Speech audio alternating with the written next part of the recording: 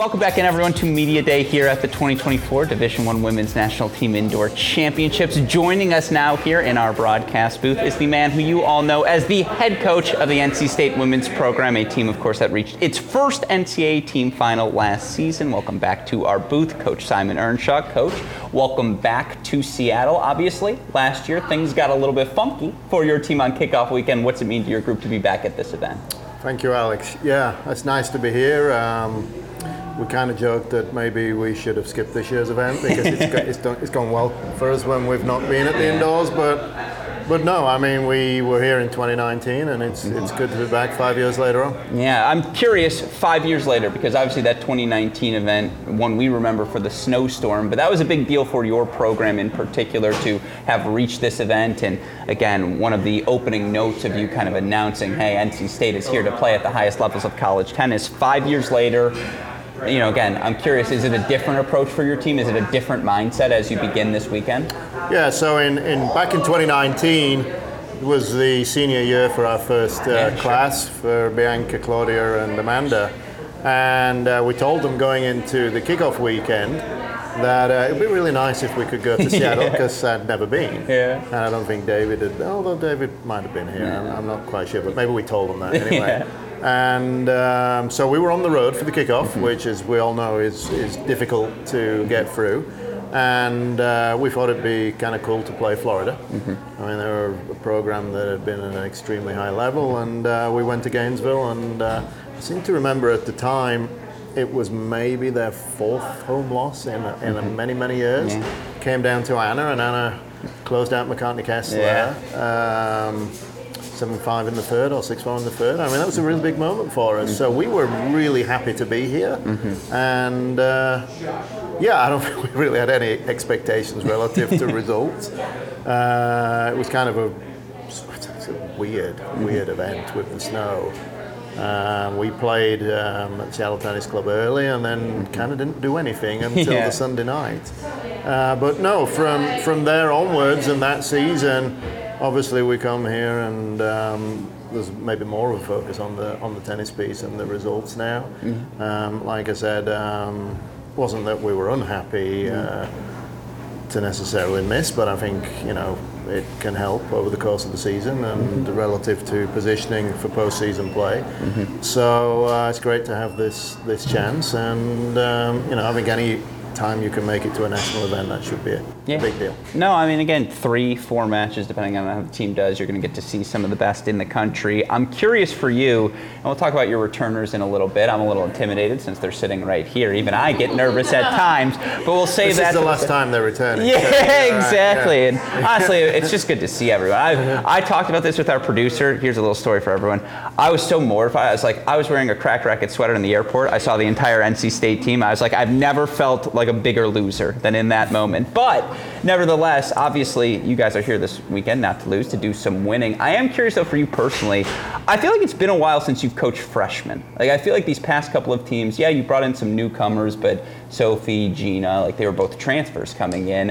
What's it been like for you to have some new freshmen, new faces on the roster this year? How's that impacted the early season energy? Yeah, in some ways, you know, these two freshmen here are the only ones that have lasted a reasonable amount of time. You know, for whatever reason, Priska and Diana were here and gone, and you know, didn't make it to be upperclassmen.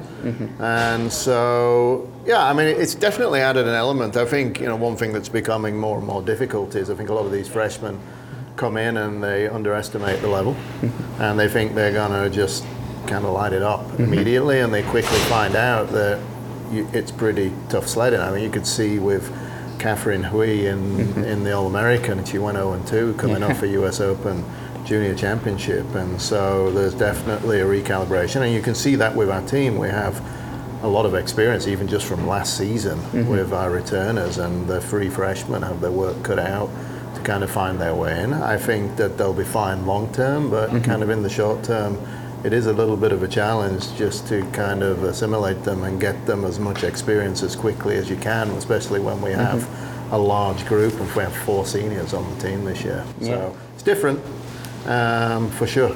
I mean, we've been fortunate kind of not to have. Yeah, a ton of freshmen. No, in a way. Absolutely. And again, I'm curious for your group in particular. Familiar faces, but they're all in kind of new places. I know I texted you this privately, but I'll ask you now publicly since I had the chance.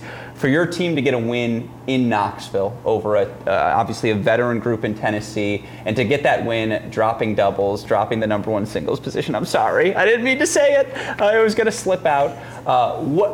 Obviously, long term, it's got to be a good thing for your team, right? To get that win, go on the road. What'd you learn about your group there? I think everybody thinks we just win every doubles point, but every now and again we do drop one. And actually, Tennessee's been a little challenge for us in doubles. We've lost at number one doubles 3 matches in a row to Tennessee. I was surprised we didn't close. I mean, generally we do a very good job of closing the point out. And then it got complicated, and we really had to fight. I think the best thing that happened in that match was that we did extend the match on every court that we needed to, and we gave ourselves the best chance. And it'd been a bit starved for a super competitive match, and we definitely got that there, and I think we expected it. They had a big crowd, which was great because we'd agreed to play at a time of day when it was going to be more amenable for that.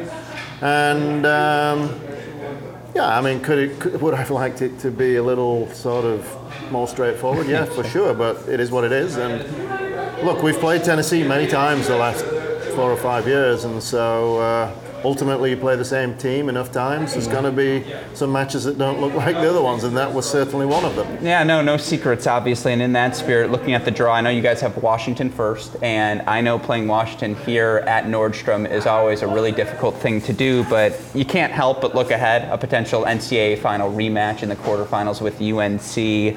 Even beyond any singular opponent, I'm curious in your mind, what's a winning weekend look like for the Wolfpack? Is it coming home with a title? Is it, again, 3 good matches? What do you want to see? So look, I mean, we were in 2019, we played Washington in the last match on the Sunday night, and they beat us. So I don't think we'll look past that. I mean, we've got to kind of get that one back, I would say. I was a little surprised at the draw, to be honest with you.